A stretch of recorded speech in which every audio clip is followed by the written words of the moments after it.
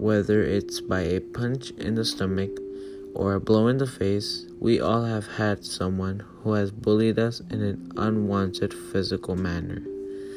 But this form of bullying is one of the main components that are contributing to the numerous suicide deaths around the world, and not just in the United States. In this podcast, I will be covering the idea of physical bullying and what are the different ways of facing this tribulation. I will also be talking with someone who will give an idea of how would physical bullying look like and its effects it takes on many people.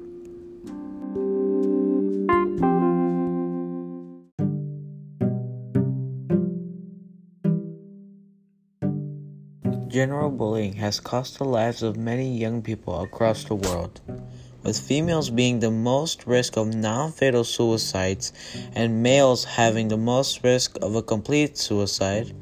Many do not find a way to cope with this. So today I will be talking with someone who will give us an idea on how this type of bullying would be affecting someone, as well as the different ways of facing this bully problem.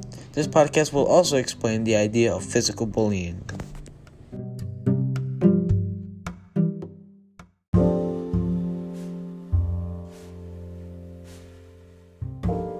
Before understanding the scenarios and managing methods of physical bullying, the basic idea should be understood about it.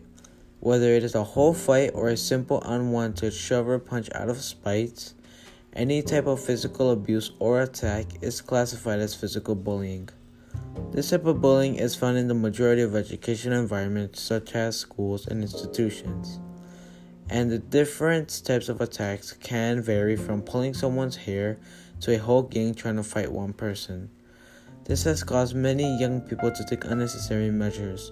The measures can vary from changing personality to possible self-harm or suicide. The individuals who bully take advantage of their special abilities to bully others. One ability that helps them bully others is having a stronger body than others.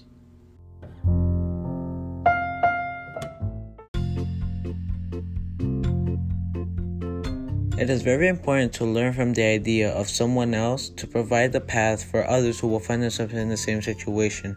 Let's bring out a guest speaker, Camila. Hey, thank you for coming here and letting us interview you. Firstly, have you ever been physically bullied? Up till now, no. If you were to be bullied, what would you think would happen to you?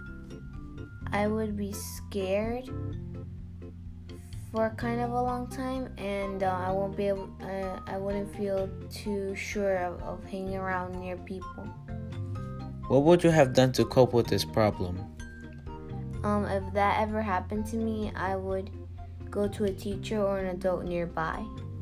Thank you for giving us an idea how someone would be affected by bullying and how would they face it.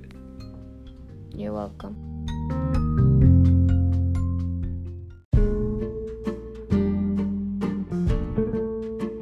As previously stated, any type of bullying can be faced head-on by talking to an individual who has certain authority and is able to talk to the bully. But this is not only the way to face bullying. You have the capability to face the bully yourself and build a character where you stand up for yourself. But probably one of the most unexpected ways to face bullying is by making a friendship with the bully. By building a friendship with the bully, you will be able to benefit both the bully and yourself. You would have faced the bullying problem, and the bully would have someone to talk to. Believe it or not, many bullies begin to bully because they are living in a situation where they are uncomfortable and do not know where to release their feelings.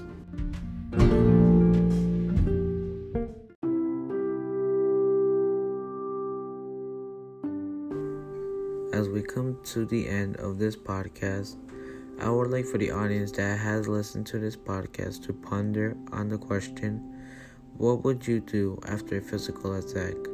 Would you cope with it or run away from it? As you answer it, understand that bullying is one of the pandemics that still has no answer, and that bullying is a common problem found in many social areas. I hope my audience finds this very informational and beneficial. Anyways, thank you for listening, and remember that if bullying occurs, you have to be the one to stop it. Be the hero for someone else. Once again, thank you for listening to this podcast.